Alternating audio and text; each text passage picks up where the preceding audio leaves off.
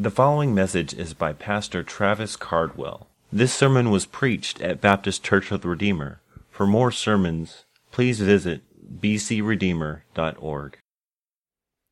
Hear God's word. Matthew chapter 7, verse 24.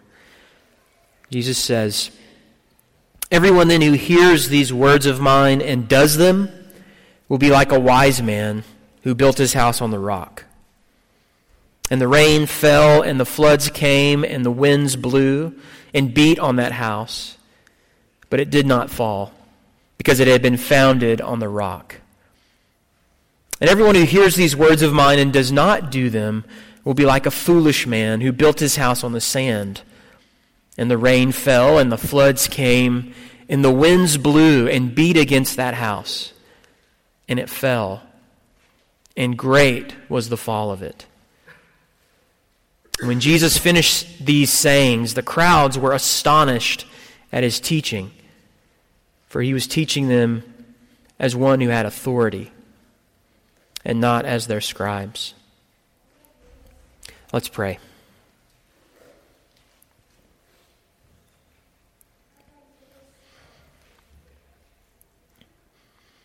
Jesus, we thank you for not just your teaching, but for your work on our behalf. Thank you that you have died for a sinful people to make us new. Thank you that we come this morning not just worshiping an insightful scribe, but Lord of all. And so, Lord, we ask now that as we conclude this series, we would hear your piercing words. We would not just be, we pray, hearers of the word. Lord, change us by your word. Help us to be doers. Help us to be builders on the rock, not hearers who build on the sand. Oh Lord, protect us, we pray, in you, in your teaching, in your words, in your blood. We pray that you would lead us. Lord, we're thankful for your faithfulness to us. And we ask that you would continue to do that and show your grace to us now, giving us eyes to see, ears to hear, and hearts that are ready to obey. Thank you that we're finishing this series at the last Sunday of 2018. We pray that it would be a turning point for us.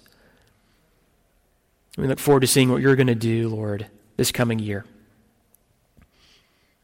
We love you and we need you. Pray that you would come. In Jesus' name we pray. Amen. Amen. D.L. Moody once said that our great problem is that of trafficking in unlived truth. Unlived truth. Sometimes we know the truth. We know what it is. We know what we ought to do. We know what we want to do. But we never actually get around to making the changes that we know need to be made. Maybe that's particularly on your mind as we're 2 days away from a new year this morning. Someone said that my goal for 2018 is to accomplish the goals of my goal for 2019 is to accomplish my goals of 2018, which I should have done in 2017 because I promised them in 2016 and planned them in 2015. We can live and traffic in unlived truth, but more seriously, we can do that as it relates to the words of God. Soren Kierkegaard, I don't endorse all of his theology, but he expressed that truth in a parable that I thought was helpful. It's called Duckland. He said, "It was Sunday morning and all the ducks dutifully came to church, waddling through the doors and down the aisle into their pews where they comfortably squatted. And when all were settled and the hymns were sung, the duck minister waddled to his pulpit, opened the duck Bible and read, 'Ducks, you have wings. And with wings you can fly like eagles. You can soar into the sky. Use your wings.' It was a marvelous, elevating duck scripture, and thus all the ducks quacked their assent with a hearty amen. And then they plopped down from their pews and waddled home. Unchanged, not flying. I think about the men of Acts 17. You remember that section in Acts, the men would gather regularly to hear or say something new.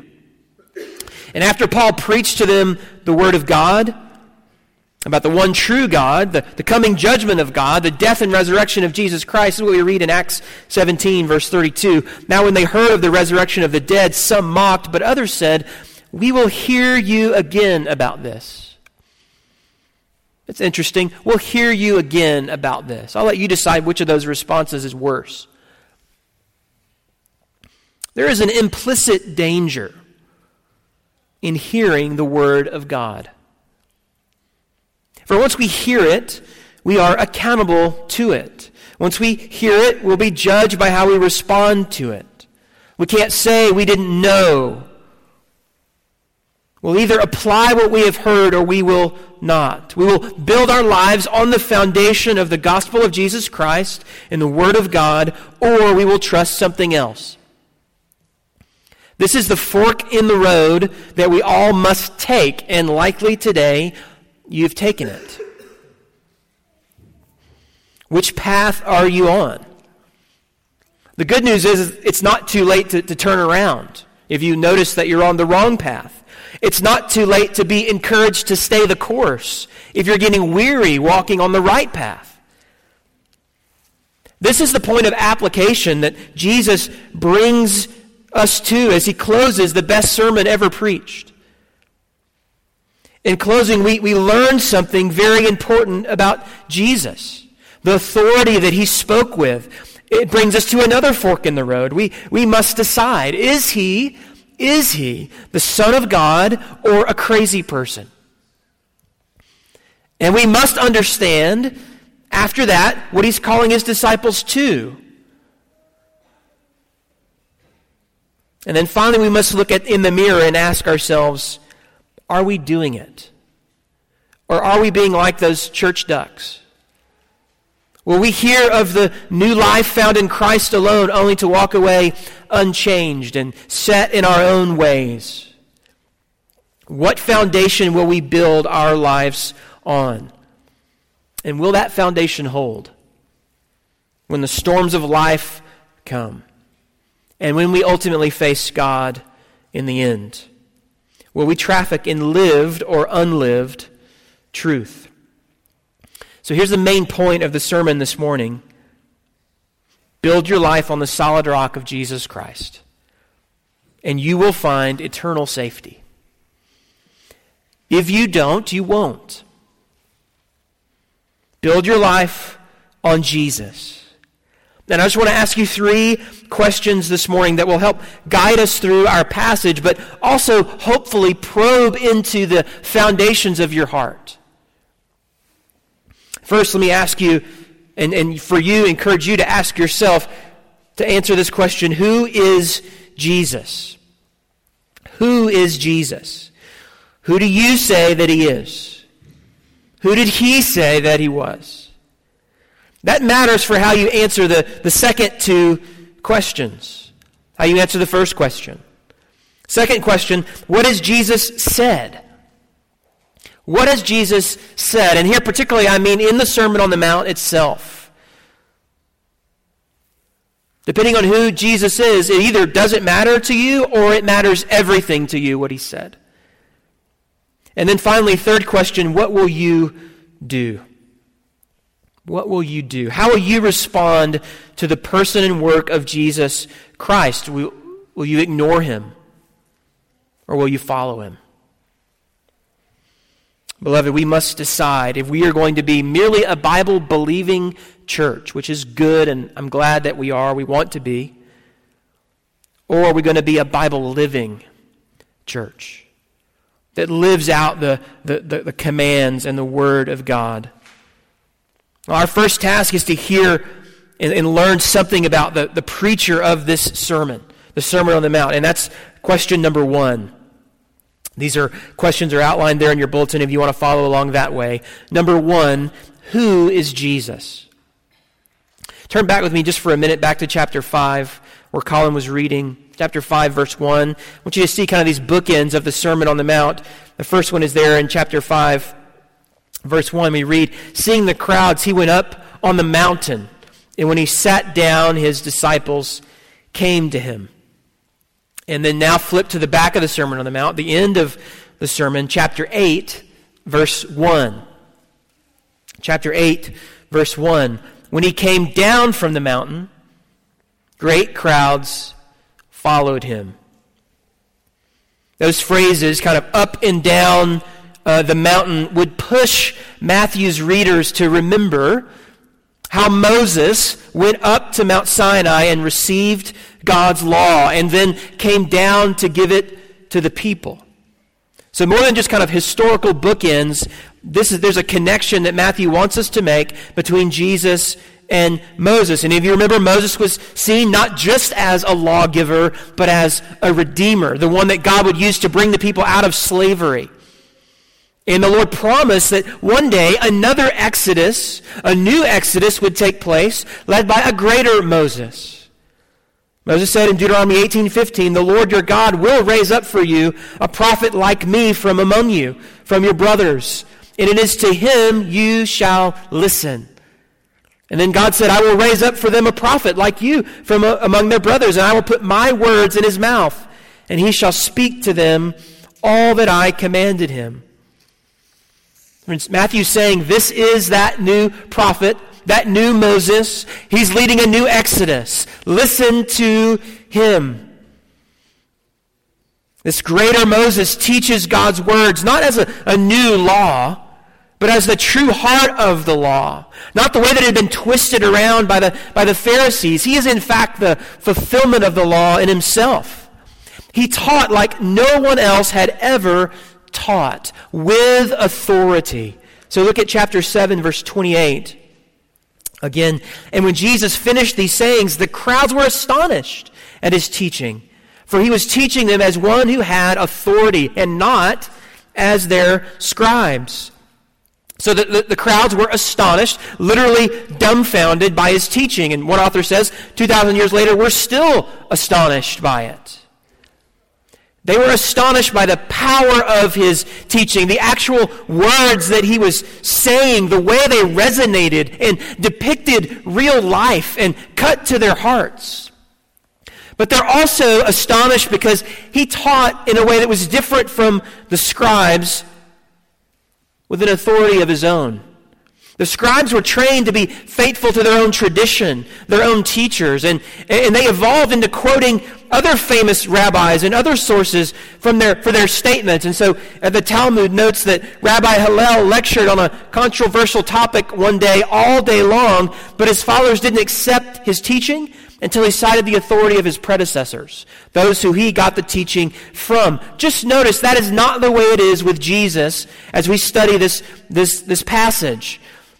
F.F. Bruce says that the scribes spoke by authority, Jesus spoke with authority. The clearest example is that phrase he would use, "You have heard it was said, but I say unto you." I say unto you. Even the prophets would say, "Thus saith the Lord." Jesus says, "Truly, truly, I say to you." There are no footnotes at the bottom of Jesus' sermon. He is the authority. He spoke with authority that had been previously reserved for God alone. He stood forth as a legislator, not a mere commentator. Think about what he said about his own authority just as a teacher. He was so certain about the truth of his teaching, he said that wisdom and folly will be assessed on how you respond to his teaching. Imagine if I said that or someone else sort of said that about their own teaching. Build your life on my teaching and you'll be wise. And you'll be a fool if you don't. Jesus claimed unrivaled supremacy in all of his teaching. He also claimed authority as the Messiah, the Christ of the Old Testament promises. How else would we understand when he says everything in the law and the prophets prophesied and taught are going to be fulfilled in him? Jesus claimed himself to be more himself than a prophet, but to be Lord. So he demands personal allegiance from everyone to him. Friends, that is different than any other teacher and teaching. I demand not just that you respond to my teaching, but that you are personally devoted to me forever. His expectation is not just that we would absorb his teaching, but that we would be his followers. We could say more. Jesus shows authority as judge throughout the Sermon on the Mount, authority as the Son of God, and indeed as God himself. He has authority because he is the author of all of life. And it's not clear to you yet from just Matthew 5 to 7. After Jesus raised from the dead, he says in Matthew 28, all authority in heaven and on earth has been given to me. Go and make disciples. And so this just begs the question that each of us needs to answer. What will we do with the Jesus of the Bible? Clearly the New Testament presents him, and he presents himself as the one with all authority, the God-man come to earth to save sinners. He himself without sin, perfect in obedience and love. And as you just read the Gospels, you will see this consistent theme that Jesus was like no one else. And the reality is he cannot be taken lightly. In other words, you can't say that he was a good teacher unless you're willing to say that all that he taught was actually true. And if all that he taught was actually true, then he was much, much more than a good teacher. He was God in the flesh. Friend, have you reckoned with the authority of Jesus? How does that authority show up in your life? The authority of Almighty Jesus.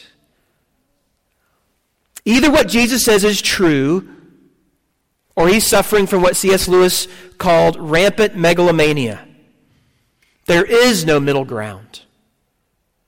If you're someone here this morning that's looking into who Jesus is and trying to think about who he is, I'm really glad that you're doing that. Let me encourage you to continue to do that. I would encourage you to read through the Gospels. So Matthew, Mark, Luke, and John. Read through one or more of those Gospels. Read through them with someone else.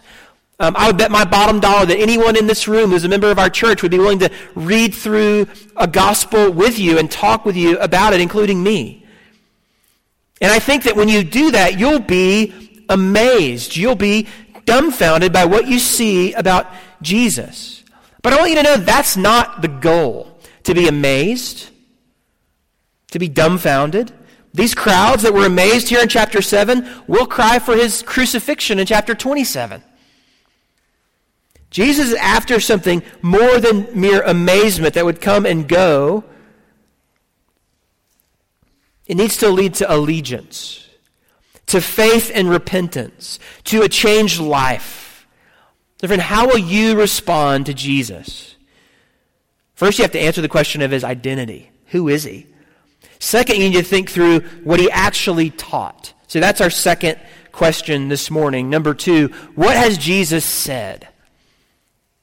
And here I'm thinking mainly about the Sermon on the Mount. So I take what Jesus says there in verse 24 as a reference to what he said kind of just recently in that paragraph right before, and then to the entirety of the sermon. So verse 24, everyone then who hears these words of mine and does them will be like a wise man who builds his house on the rock. These words. Of course, Jesus said more than what's listed here in the Sermon on the Mount, and more that's even recorded in the Gospels. But what we do have in these 3 chapters and what we've been studying for the last few months could be summarized as his description of true discipleship. And Jesus begins that in chapter 5. Look there again in chapter 5 and think with me about that character sketch of a true disciple as he teaches through those Beatitudes. Remember that Beatitude word comes from the Latin beatus, meaning happy or blessed. But the word in the actual text carries this idea of being a recipient of God's grace, his unmerited favor. And these little short statements describe not only what a person is, but what a person is becoming. All those descriptions are rooted in Christ and rooted in his work for his people. So you won't ever be poor in spirit or a mourner or meek or merciful or hungering and thirsting for righteousness until you understand and feel the weight of your sin. That reality humbles the sinner. The discrepancy between what the Word of God says and who Jesus is and who I am humbles us. It makes us hunger and thirst for more, to grow into what God would have us to be. We mourn over our sin. And at the same time, we marvel that we have been shown mercy by Jesus. Mourning and marveling, that's a normal day for a Christian. And we marvel over his mercy, therefore we show mercy to others, and we desire with all of our heart to grow in godliness. Blessed are the mourners. Blessed are the pure in heart. Friends, that reminds us that we've been given a new heart. And yet we still long not to actually be divided in our allegiance, to be unstained by the world and by our own sin, to not be double-minded, to not be cynical about spiritual things, to not be overly skeptical, but to be pure in heart, that we might truly see God at work in our lives and in the world right now, and then one day, face to face. The pure in heart will see God. Blessed are the peacemakers, because we've experienced peace with God through Christ. Even in persecution and in opposition, we're reminded that Jesus was first persecuted, and he will sustain us. Friends, Jesus is making a people to be like himself, that we would witness to his goodness, to his character, to his grace. That people, he says there in chapter 5, verse 13, are to be like purifying salt to a decaying world and life-giving light to evil darkness around us. Friends, therefore we must be pure salt and strive for purity in all of our lives, not being contaminated by the world, and be an unhindered light, not hiding under a basket of self-centeredness. Friends, this is who we are. Salt and light, sent here to assault the effects of sin in the world today for God's glory and by his power. Because that's what we're called to. Putting God's righteousness on display. Hear that probing and clear statement in chapter 5, verse 20, that our righteousness must exceed that of the scribes and the Pharisees. Jesus gives multiple examples of what this looks like, kind of with these illustrations of external obedience, all done kind of with a heart of internal emptiness. And friends, we live in America, an America that preaches an American gospel that says don't kill anyone, protect your property, don't cheat on your wife, fight for your rights, hang around with good people who look like you, work for a good retirement and a nice house, and if you're busy, too busy for other things, minor things like prayer, it's okay. And so obedience, Jesus said, is more than not committing big sins. It's rooted in our heart and attitude to our neighbor. The root of murder is our anger, and it must be addressed. And we must be reconciled to our brother. Must be. The root of adultery is our lust, and we must aggressively put it to death daily. Heaven and hell are at stake. Divorce is not a matter of mere paperwork. It's a result of a hard heart. Hiding deceit behind contractual words and oaths and promises will not do for a disciple. Our word must be trusted. We must have integrity. Disciples have laid down all of our rights. Therefore, we don't retaliate, but respond in love to those who oppose us. We love our enemies and pray for them. It's the internal work, the secret work of prayer and giving and fasting that honors God, not an outward show. Disciples are not hypocrites. We are in the world, but not of the world, and therefore our treasures reflect that. They are not of this world, but in heaven. We know that we can't serve two gods. We will either serve God or money. We don't need to be anxious about our lives because we have a heavenly Father that allows it gives us all that we would need. If he feeds the birds and clothes the flowers, will he not feed and clothe us? We can trust him. We can pray fervently and expectantly, and he will not give us a snake when we ask for a fish or a stone when we ask for bread. And since we have such a loving, caring, sovereign Father, we can radically love others and not judge them. Look first to our own shortcomings before pointing out the sins of others.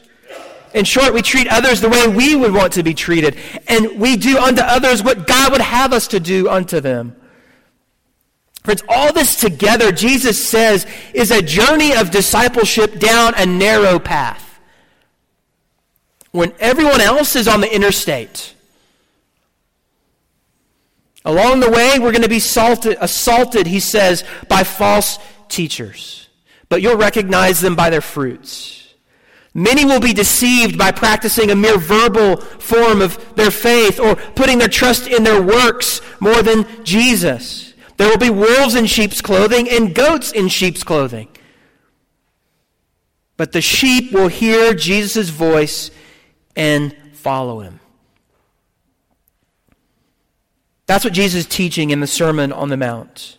Maybe you could sum it up in one verse, Matthew 5:48. Therefore you must be perfect, as your heavenly Father is perfect. That word translated perfect, as you remember, is that word teleos. And it has that connotation of completion or wholeness. So Jesus calling his disciples, you and I, not to perfection in that we never sin and that we never mess up and that we're never unfaithful, but to a wholehearted, fully embodied obedience as he's changing us at the heart level. He's not just calling for a difference in our behavior. And we will not do this perfectly in this life. Jesus doesn't expect that. In fact, he builds in, even to his model prayer, a confession of sin and asking for forgiveness. And calls us to hunger and thirst for righteousness. Why would we do that if we're already perfect in our behavior in our life now? He calls us to a new covenant, wholehearted holiness, brought about by God's Spirit in us, because we've been given this new heart and the Spirit living inside of us. And so this means more than just hearing the words of Jesus, but practicing them as well from the heart. In fact, it means building our lives on them, on him. Friends, are we doing that? That leads us to our last question. Number 3, what will you do? What will you do? Notice the emphasis again, not just on hearing, but doing in verse 24. Chapter 7. Everyone then who hears these words of mine and does them will be like a wise man who built his house on the rock. What will we do with the words of Jesus, is what he asks. He only gives those who are hearers of his words 2 options. We will either obey his words or we will not. So this parable pictures for us that truth. In it, we find two builders using two different foundations with two drastically different outcomes. So let's consider them together and make some observations. Just beginning here with the wise builder there in verse 25. And the rain fell. This is on the wise man's house who built his house on the rock. The rain fell and the floods came and the winds blew and beat on that house, but it did not fall because it had been founded on the rock. And everyone who hears these words of mine and does not do them, Jesus says, will be like a foolish man who built his house on the sand. And the rain fell and the floods came and the winds blew and beat against that house and it fell. And great was the fall of it. I want you to notice the universal scope first of what Jesus says. He's speaking to everyone. He repeats it from verse 25, again in verse 26. There are no exceptions to this story. Your life is in this parable. You're either the wise man or the fool. You are building something. And the interesting thing about the parable is that the true identity of the builder isn't revealed immediately. It doesn't become clear until the storm hits. It seems both structures are outwardly, initially sound. Their appearances are beautiful. No one really knows that a problem even exists until the storm hits. The storm reveals the main theme of the parable, and that's the theme of foundation. Foundations are unseen when the structure is complete. What we see when we look at a house are the windows and the walls and the roof and the nice tile flooring, the fresh paint. But the most important part of the house, none of those things, it's the foundation. And that's unseen. That's underneath all the other things, all the exterior. And you could say it's untested in good weather. Everything looks fine as long as the weather's good. But this parable shows that foundations are revealed by storms. And I just want you to notice, again, the exact same storm hits both houses. Neither house is able to avoid the storm. Jesus never says that if you're wise and follow him, you can avoid the storm. You can avoid difficulty. No, the rains and the wind and the flood come to both houses. And friends, we need to remember that as Christians. Following Jesus is not a ticket out of suffering or hardships or pain. Following Jesus is an assurance that we'll be able to stand through the storm because our foundation is secure. Not because of who we are, but because of who our foundation is. Perhaps today you find yourself maybe right now in the midst of a kind of a storm. If you're a believer, I want to encourage you to take heart. That no matter the intensity of it, the unknown kind of reality of it, the rock is going to hold you. You aren't going anywhere apart from God's good and sovereign hand. He has you, no matter how strong the storm. In fact, it is actually revealing to you more of who he is. But these storms likely point to something more than just the normal trials and tribulation in our life. If you remember the paragraph just before this one, it describes judgment. Remember that Jesus is going to give out to those who profess his name on the last day. Well, that paragraph is connected to this one by the word therefore. You see it there in verse 24. If you have the ESV, it just comes across as then. But the word is therefore. So the theme is likely still judgment, final judgment. And that shouldn't surprise us because in the Bible, often God's wrath is described as a terrible, destructive storm.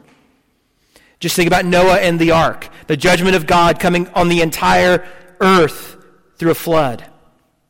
Jeremiah, Isaiah, Ezekiel all describe God's judgment as a violent storm. And we don't have to imagine what a storm is like here in Houston. We can understand and remember recently what storms are like and how we feel in these storms, helpless, afraid, totally vulnerable, exposed. Ezekiel says this in Ezekiel 13, "Therefore thus says the Lord God, I will make a stormy wind break out in my wrath, And there shall be a deluge of rain in my anger, and great hailstones in wrath to make a full end. And I will break down the wall that you have smeared with whitewash. Kind of looks good on the exterior. And bring it down to the ground so that its foundation will be laid bare. When it falls, you shall perish in the midst of it, and you shall know that I am the Lord. Friends, the point of this parable is very simple. Wise people prepare themselves to face the approaching storm of divine judgment by hearing and doing Jesus' words, by trusting in Jesus, by building their lives on the rock. The fool in this story could have been in church, hearing the words of Jesus. He heard them just like the wise man did, but he did not build on them. He built on something else. He built on sand, and he trusted something else. And when the storms of life came, his structure failed.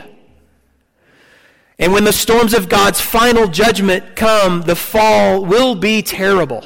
As it says here, catastrophic. Great was its fall.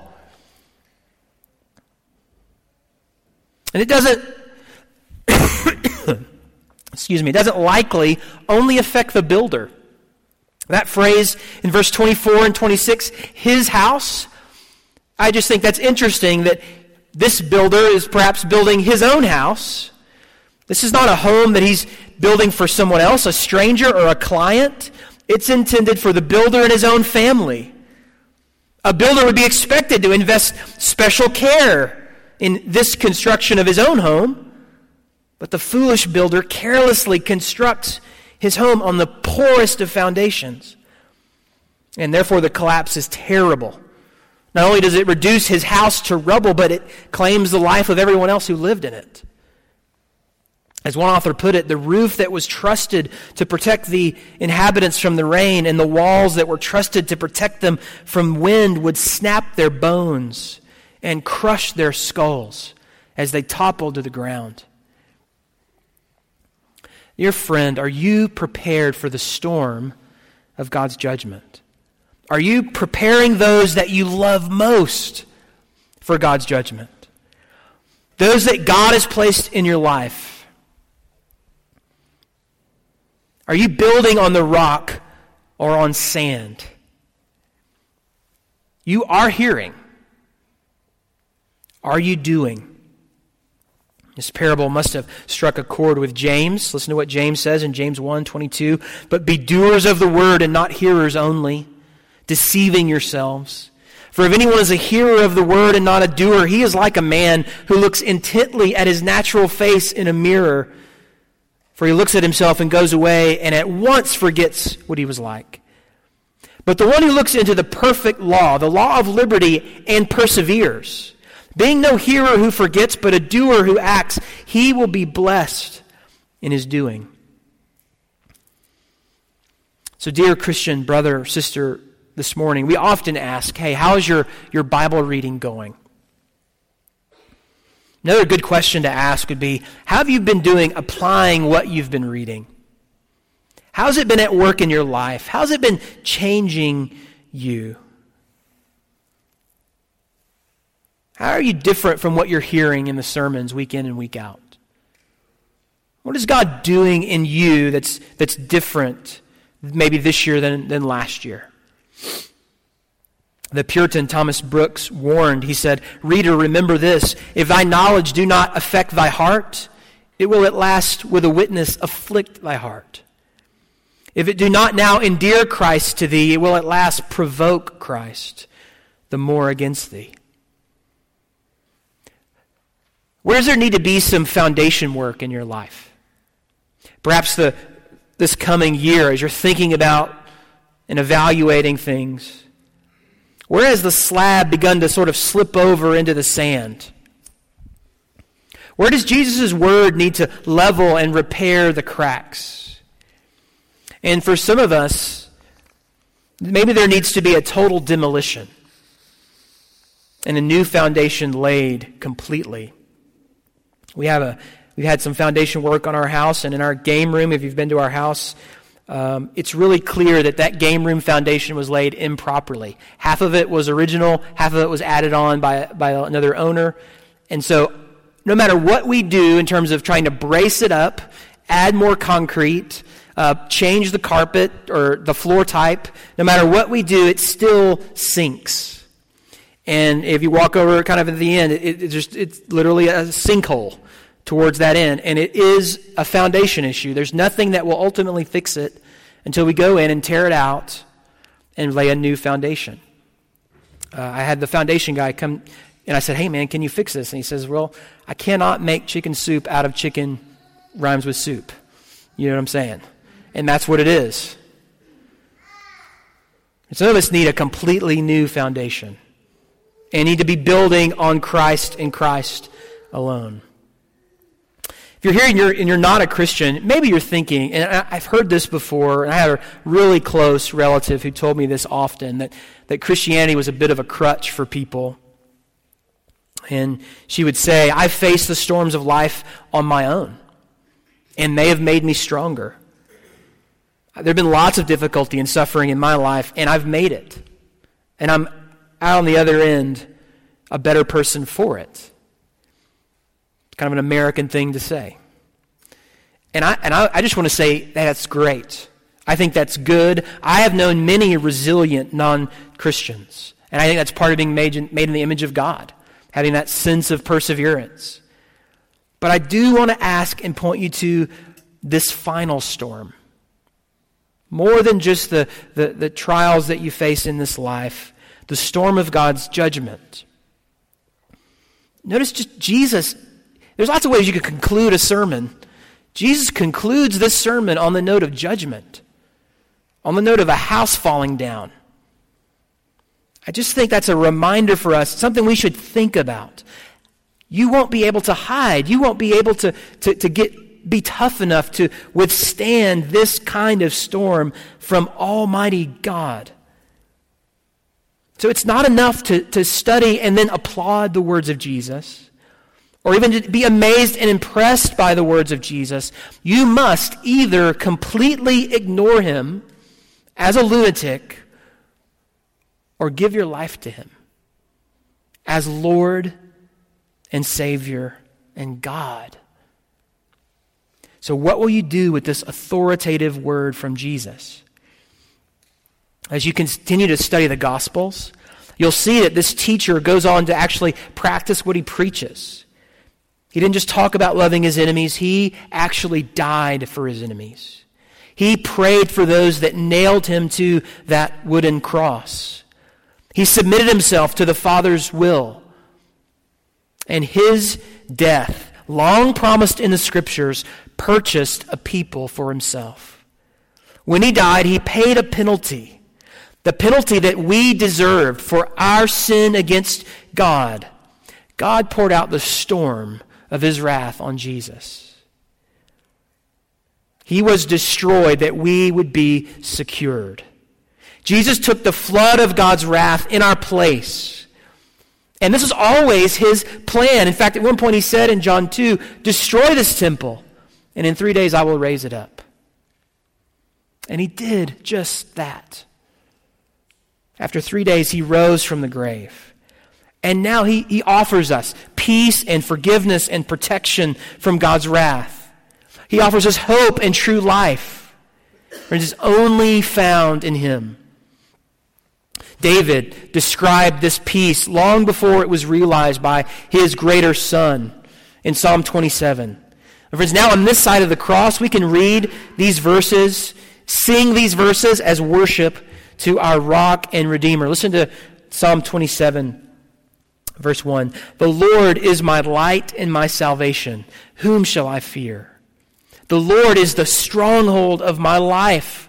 In whom shall I be afraid? When evildoers assail me to eat up my flesh, my adversaries and foes, it is they who stumble and fall.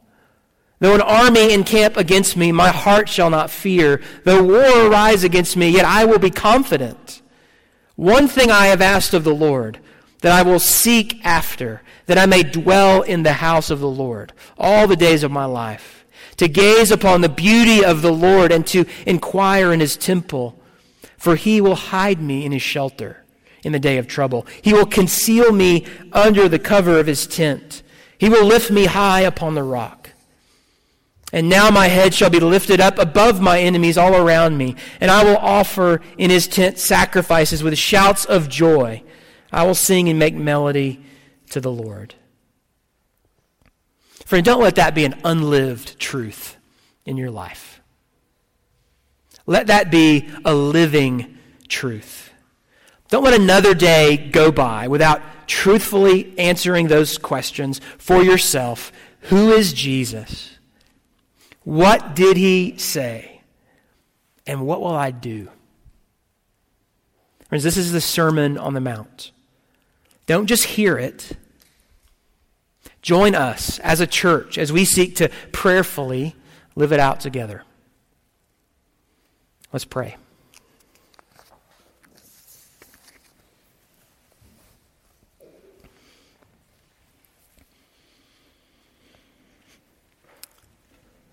Lord, thank you that you are a sure and steady anchor. Thank you that you are a shelter in the storm. Thank you that you took the brunt of the wrath that we deserve. And Lord, I pray that there would not be one person in this room that would endure that wrath and hell. But by your Spirit, you would open our eyes and draw us to you. Draw us to safety in the rock. And Lord, I pray that we would build our lives upon the rock. Lord, give us the sure and steady foundation. May we not be like those in 1 Corinthians that on the last day, everything they had built was burned. Because it was built with worldly things. Lord, help us to build with precious things that your word has given us to build with. And pray that you would encourage us as a congregation, especially as we look into this new year. Lord, help us to enter this time with joy and a great expectation. A knowledge of a heavenly Father that loves us and has promised to provide for us, has always provided for us. Lord, we pray that you would continue to do it and that you would make us the salt of the earth and the light of the world. We pray these things in Jesus' name. Amen. For the glory of God, Baptist Church of the Redeemer seeks to obey Christ in the Great Commission task of making disciples by the power of the Holy Spirit. You can find out about us at our website, bcredeemer.org.